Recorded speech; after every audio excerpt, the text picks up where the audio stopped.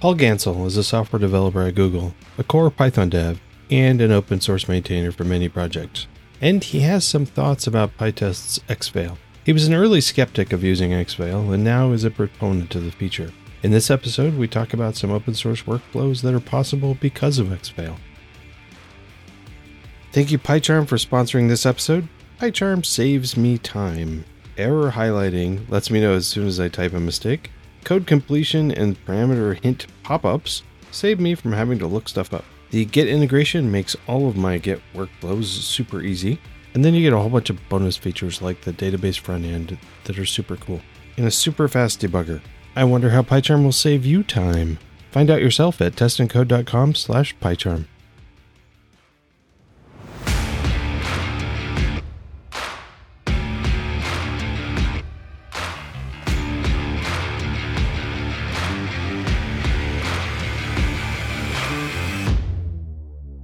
Welcome to Test and Code.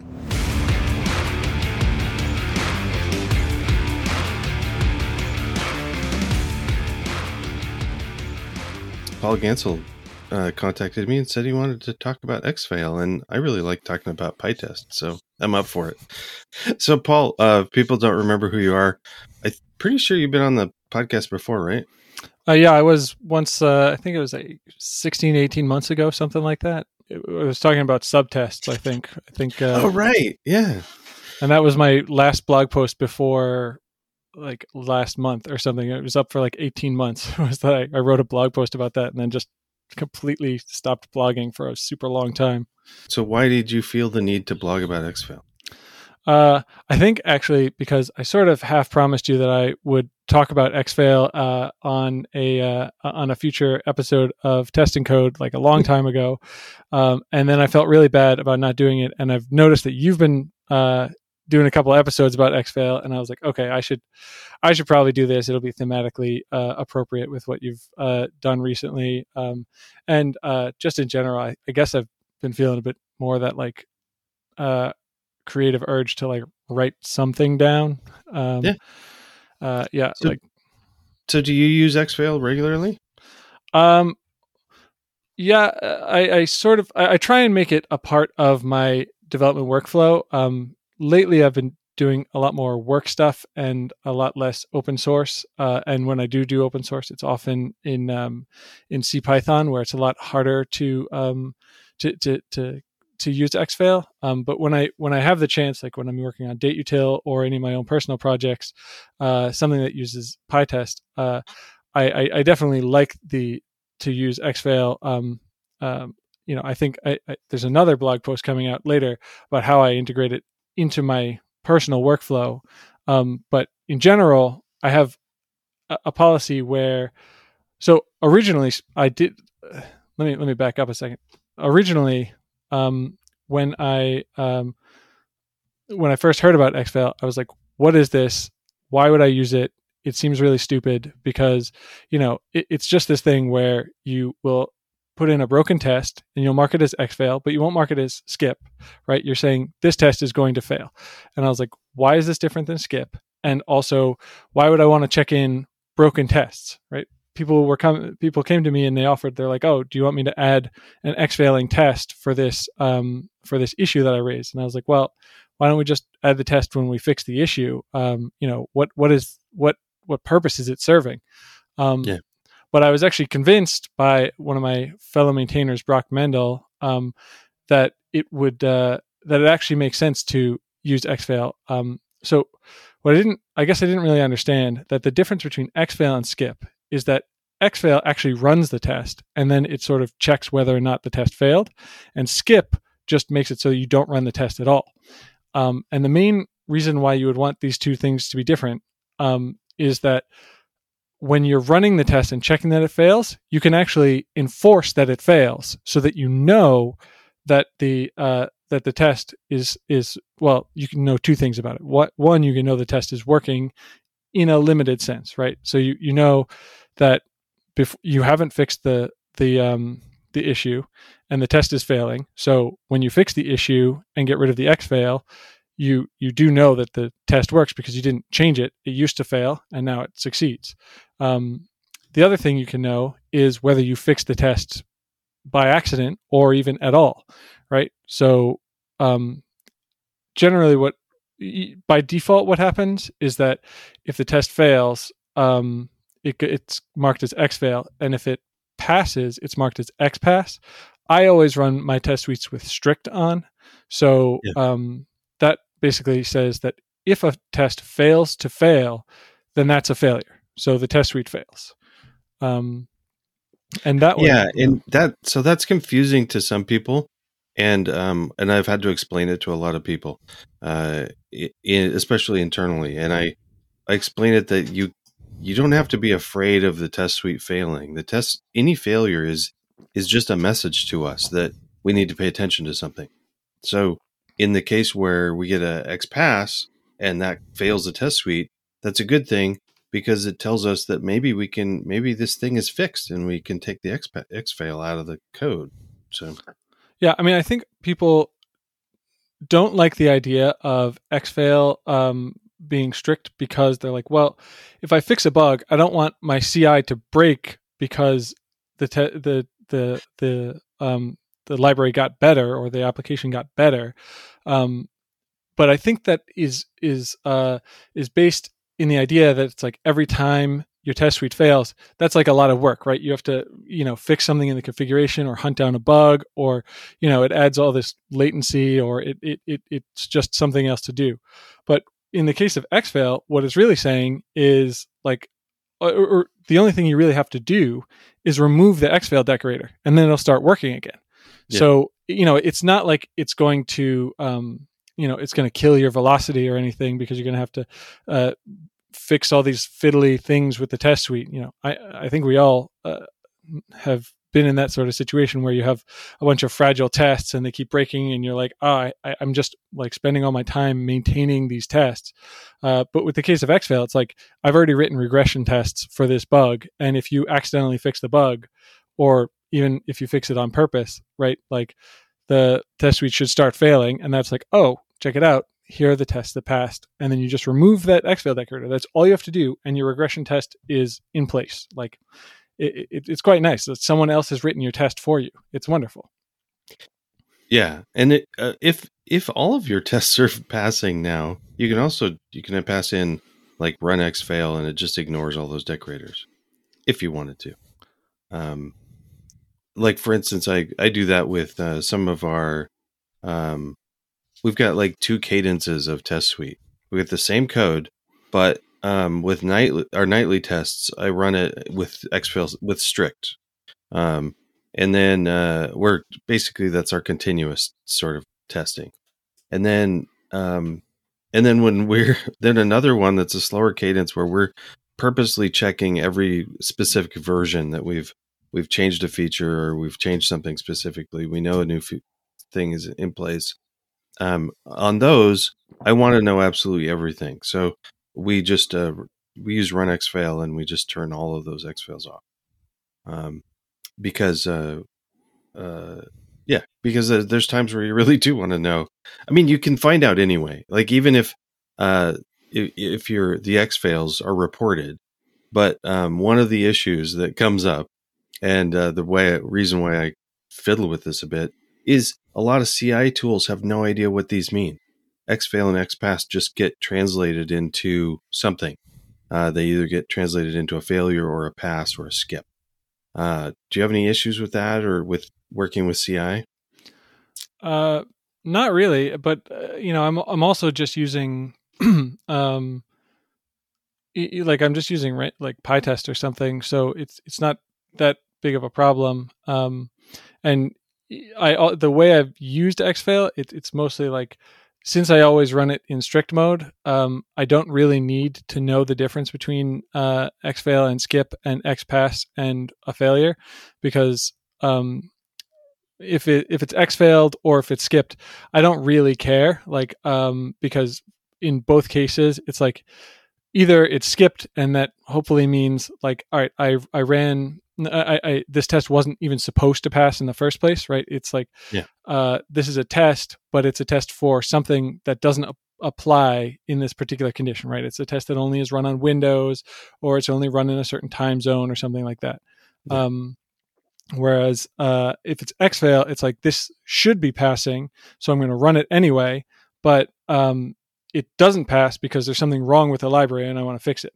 From the point of view of someone who's like of the version of me who doesn't care about that test, who's just running the entire test suite, I don't need to make a distinction between those two cases, right? It's only when I'm adding the test in the first place that I want to make that distinction, or when something about that changes, right? Like when I fix the bug, I want to be notified immediately. So for me, if it's like a failure, then it's like, oh, something failed, and I'll just look and see what it was, and it's because this thing XPassed.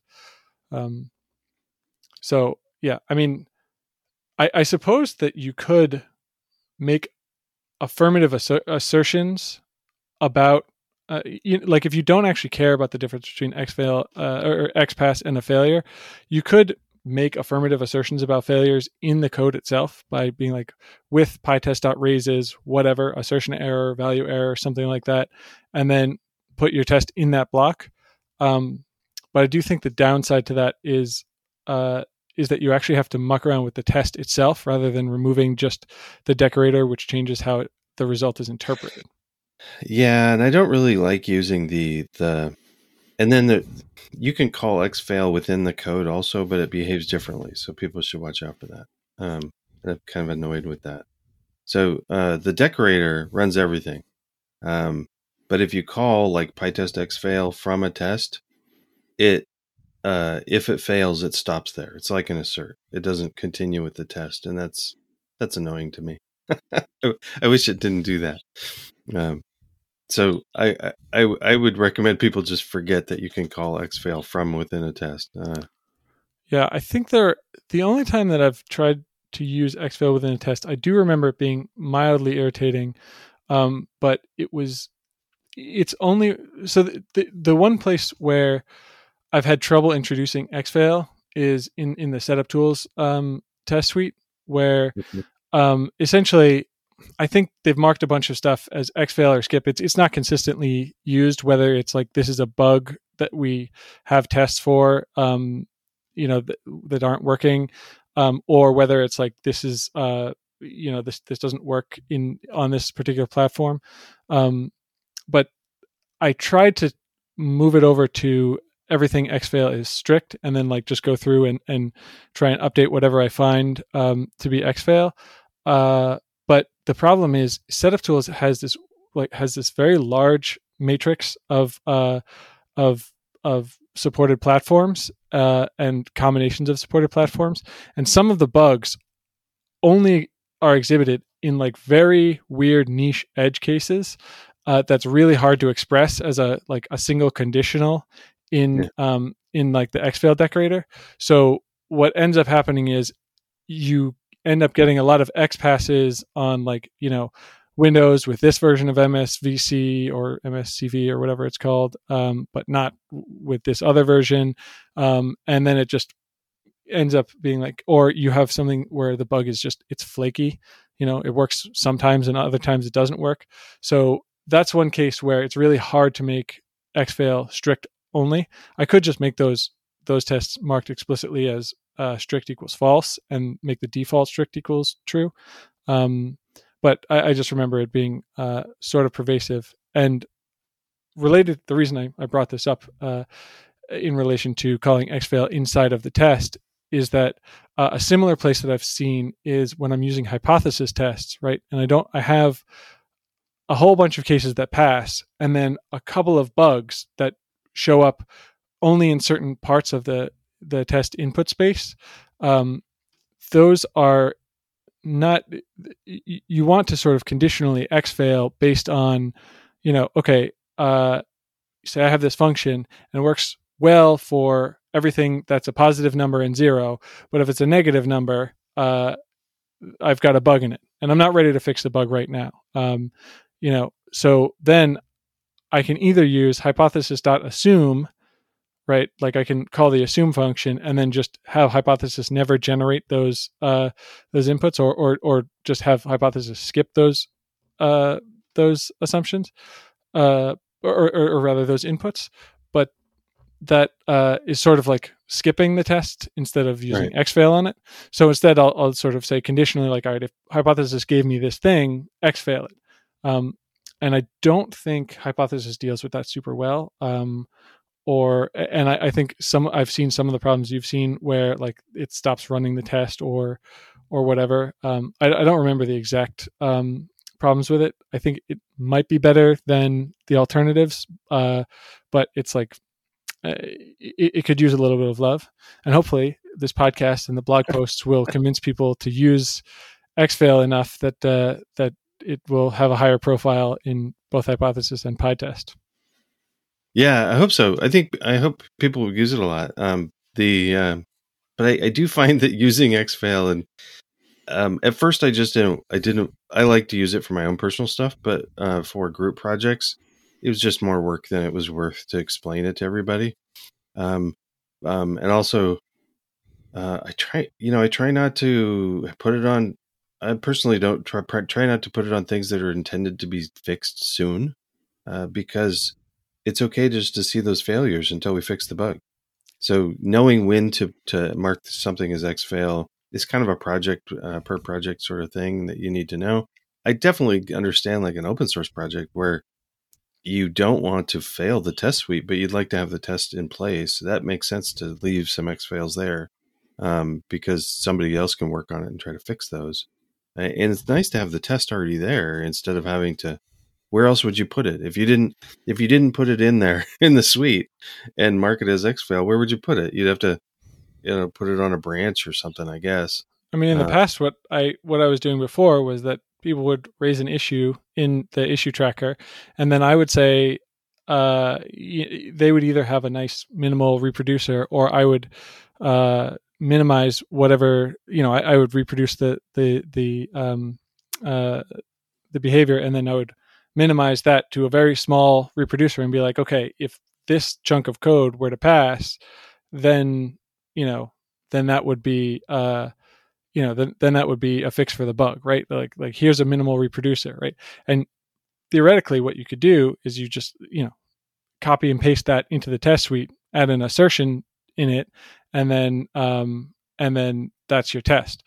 So now I think what I'll do is I'll usually offer to the person and say, if you would like to add an exfailing test to the test suite, please do, because I'm always looking for ways to recognize people who contribute good issues. Because I think people see, I made a pull request and it got merged as like I contributed to the library, whereas I told someone about a problem is not seen as a contribution in the same way that a pull request is, because it doesn't involve writing code. But writing an exfailing test is writing code. Yeah, so. Exactly. So like when I say like that's why I like to say like, okay, you don't need to make an exfailing test. From my point of view, you've still made a valuable contribution to this library or this program by just giving me a good bug report, making it possible for me to reproduce it, creating a public artifact that people can find to know, okay, this is or is not the intended behavior of the library. All of those things are very valuable to me. But if you want to see your name on a commit, or you just don't mind and you like to be helpful, saying, okay, well, why don't you take your minimal reproducer, throw it in the test suite. I am acknowledging as the maintainer that this is a bug that we want to fix. So if you add the test and you mark it as exfail, we'll merge it, and then hopefully either it'll get fixed by on purpose and someone will remove that exfail decorator, or it'll get fixed accidentally, and then we will have a regression test in place immediately, because this bug doesn't exist anymore after a refactored X, Y, and Z. So you brought up setup tools and a couple other projects. How many open source projects do you work on, or do you keep track?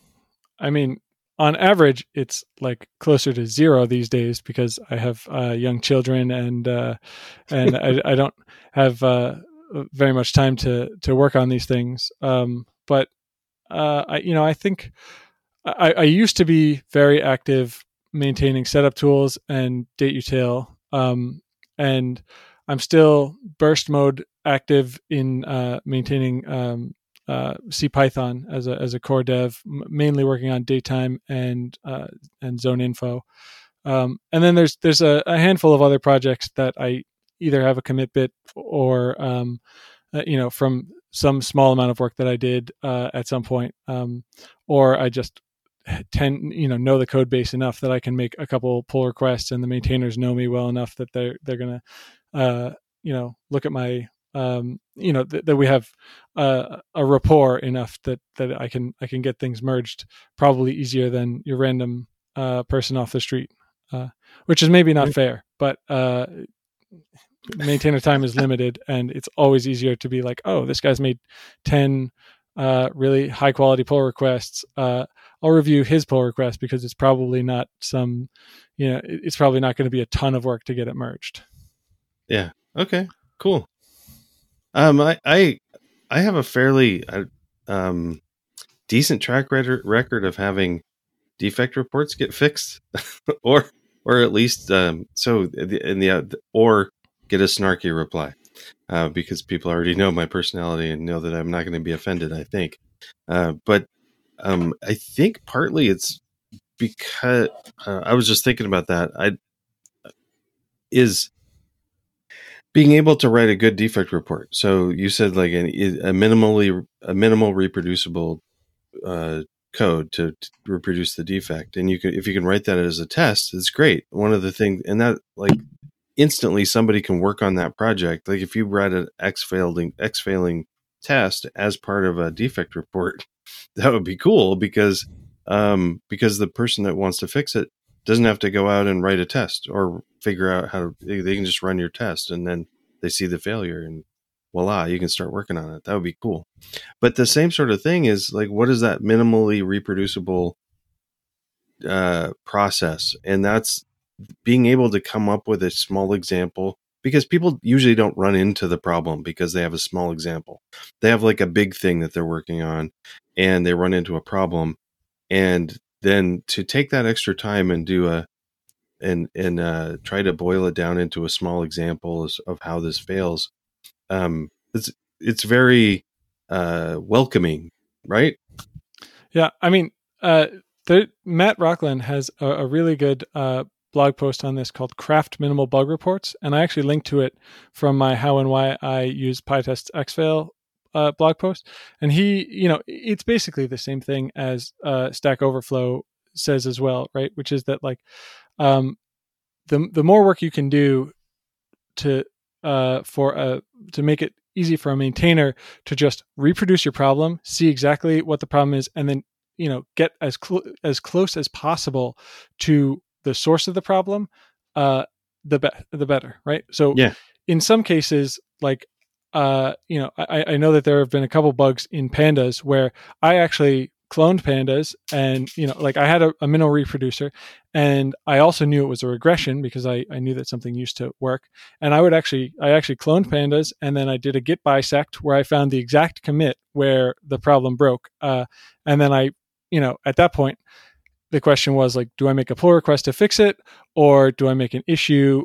If it's something very simple, you can make a pull request. But I think at that point I was like, well, this is in some part of the code base that I've never touched before, and I don't know what trade-offs need to be made. So I just wrote up an issue that's like, here's a minimal reproducer, here's the commit that it broke on, and here is what I think you should do. And I think maintainers, that's a lot of effort to go through. But I think the key is that maintainers will see what effort you put in, and you should sort of put in as much effort as you feel comfortable putting in,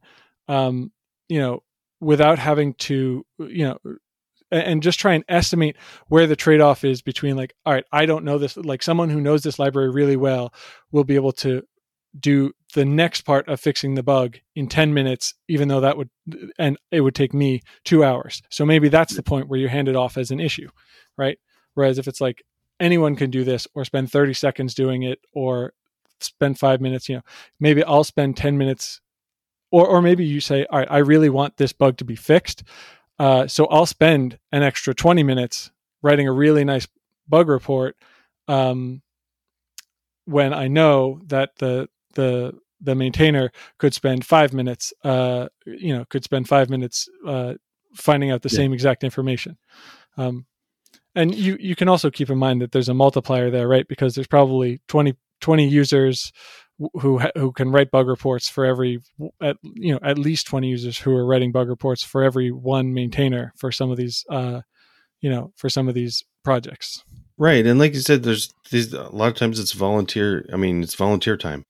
And people have kids and lives and jobs. So if you can make it to the point where, I mean, especially if it's important for you to get it fixed, if it's stopping your progress on something and it's a problem, you kind of want to get it fixed, right? So if you can make it so that the maintainer can look at it and go, oh, I know I know exactly where this is, or oops, I forgot something. I intended to do something different or whatever. If it can boil it down to just an hour or so of work on their part, or less, it's a great benefit. You'll probably get it fixed really quick.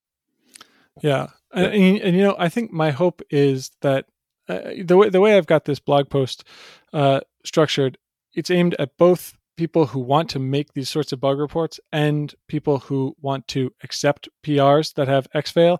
I mean, I guess it's mainly more like why you as a maintainer of a code base should want Xfailing tests in your code base. Yeah.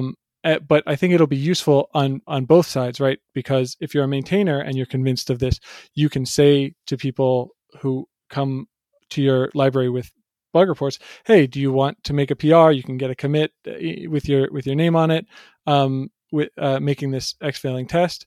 And if you are the kind of person who's writing these tests, I suspect that on average, if you make if you start with a PR instead of a bug report or something, if you make a PR that has an Xfailing test in it, most people are going to be like, what is this? Why are you adding broken tests to my test suite? Of course, I'm not going to merge this. Okay, so a better thing would be start with a defect, offer to make a test, maybe possibly in that defect report, or at least in the conversation. If somebody admits that, yeah, that probably shouldn't happen, when should you propose doing a Xfailing test? I mean, if it's easy enough, you really can just open a pull request with the Xfailing test and be like, you don't have to merge this, but I just thought I would use it as a demonstration so that you can look at it on CI or whatever. So you're going to link those two. You're going to link the defect report and the pull request together. Yeah, exactly. I mean, you can make it right away, or you can just start with just put the Xfailing test in the issue, particularly if you don't care about seeing it run on CI right away, and then you say, would you like me to add this to the test suite? Like, I'm happy to do that. And then you can also link to my blog post and say, like, Paul says to do this. Yeah. Or just, I'm convinced by what's in here. And, honestly, that's half the reason I blog for these things, is that I end up spending a lot of time explaining to people, oh, you shouldn't be, invoking setup.py directly, or subtests are a good thing, or this is how date time arithmetic works, right? And after you explain the same thing 2 times, 3 times, 4 times, you start kind of wanting a canonical document where you can be like, here's something that will take you 15 minutes to read, and it's the general argument for it. Well, I appreciate this because I talk about it, but it seems a little weird for me at work to say, you should go read my blog post about why we should do this. So, but I have no problem with linking to yours, even at work, and saying, oh, this is why we're Xfailing things. Go read Paul's blog post. So it's good. Yeah. So thank you. Well, I mean, I also don't want to, I always shrink people like to be like, oh, you're a setup tools maintainer or a CPython core dev, and so we should listen to you. And I want to say, like, look, I'm just like a guy, and that's one reason why I write these sorts of blog posts, because I try and put my reasoning there so that, independent of whether or not I am any sort of authority. I mean, you can certainly use it as a heuristic as to whether or not to spend 10 or 15 minutes reading my blog post, but you should also evaluate for yourself. Like, this is just something I was convinced of, and I want to lay out the argument in such a way that people understand it, they have it framed well, and then they can make a decision, right? They can say, well, we don't really want to put 100 X-failing tests in our test suite every single time. Like, we don't want to spend the CI resources on it or whatever. And that's a choice that you can make. And then other people will say, oh, this would actually be very useful and it'll be a great way to engage our contributors. And I think both of these outcomes are fine as long as, as long as you have made them, you've been exposed to all the best arguments. It also doesn't have to be a large thing. So we've talked about it for a long time, but one of the projects I'm working on is we're using Xfail. We're using it with, like I've talked about before, using with strict equals true, so that we know when things start passing, and with and then at times when we're close to releasing, we just turn off all Xfails. But it's a small number. I think one of the projects I'm on, there's currently 3 tests that are X-failing out of thousands. We've got thousands of test cases. There's 3 that we're watching, and that's really what it is. These are ones that we're watching. We're watching to see if they're fixed, and we want to get them fixed quickly. If it's something that we're not planning on fixing because we've just made a decision that we're changing it's not important because of financial reasons, it's too much of a corner case, then we'll probably modify the test suite to define the behavior different, and we just know that this behaves this way now. There's I don't know if I'd be comfortable with a code base with hundreds of Xfails, but like, I don't know. Have you used projects with like lots of Xfails? I'm not sure. I mean, I think anything that's going to accumulate that many Xfails is probably going to be distributed enough that it's, that, right. So the place where I could imagine seeing hundreds of Xfails, right, is in like the CPython standard library, or even like Pandas or NumPy or something, where you get these bugs, and you have multiple maintainers who are all responsible for their own various individual areas, and there's not necessarily continuity of maintainership.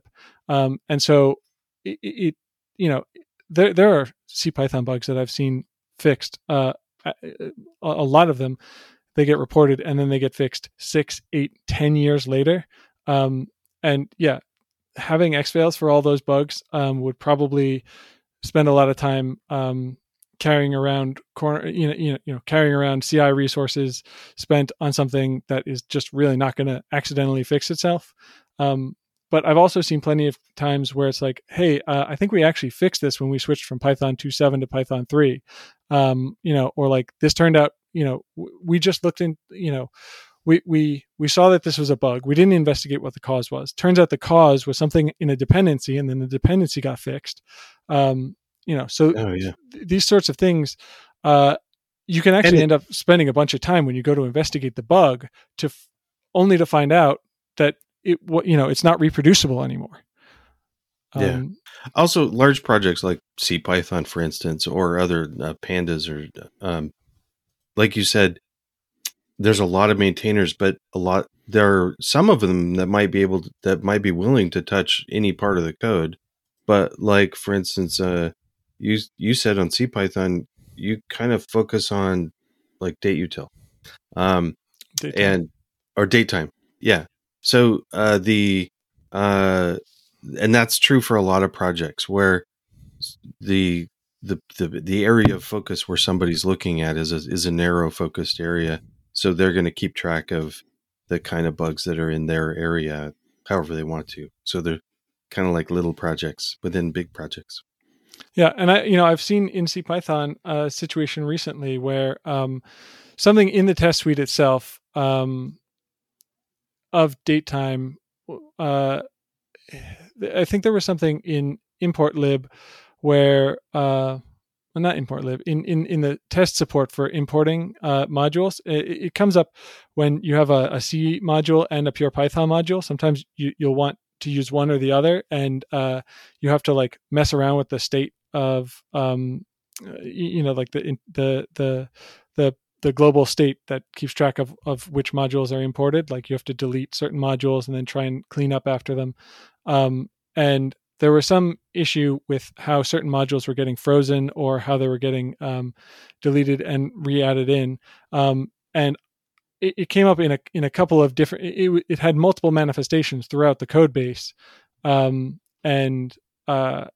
then someone fixed it, and then they went through, and then I was like, well, I think this also closes this other issue. But it, if I had exfailing tests that are like, this is supposed to be working, but it's not, that person would have immediately, when they went to go fix their own issue, they would have been like, oh, this actually closes this other issue as well. And then they would close both issues, remove the exfailing test, and it turns into a regression test. And I'm not going to see that regression. That's nice. Actually, so I take that back. Put in exfails as much as you can, because it would be nice.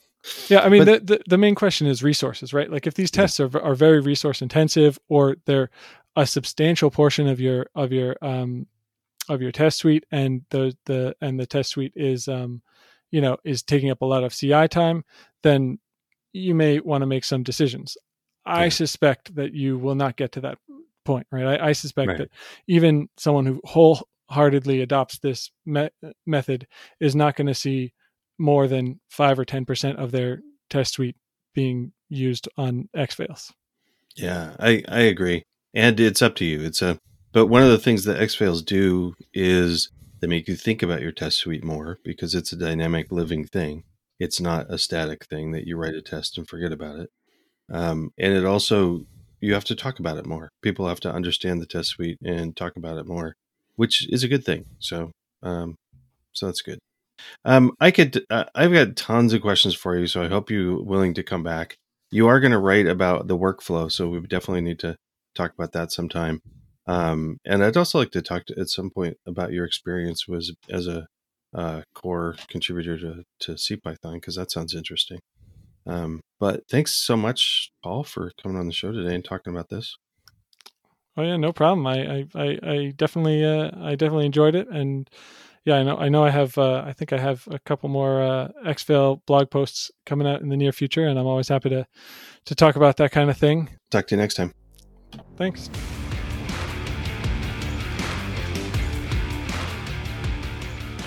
Thank you, Paul. Always fun to talk testing with you.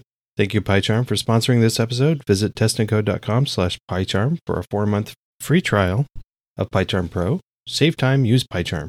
Thank you, Patreon supporters. Join them at testandcode.com/support. Seriously, both longtime supporters and new supporters through Patreon help to let me know that this podcast is worth continuing, and I really appreciate it. Thank you. All of those links, including links to Paul's blog post and previous episodes covering exfail, are in the show notes that can be found at testandcode.com. That's all for now. Now go out and test something. And if it fails, consider using exfail.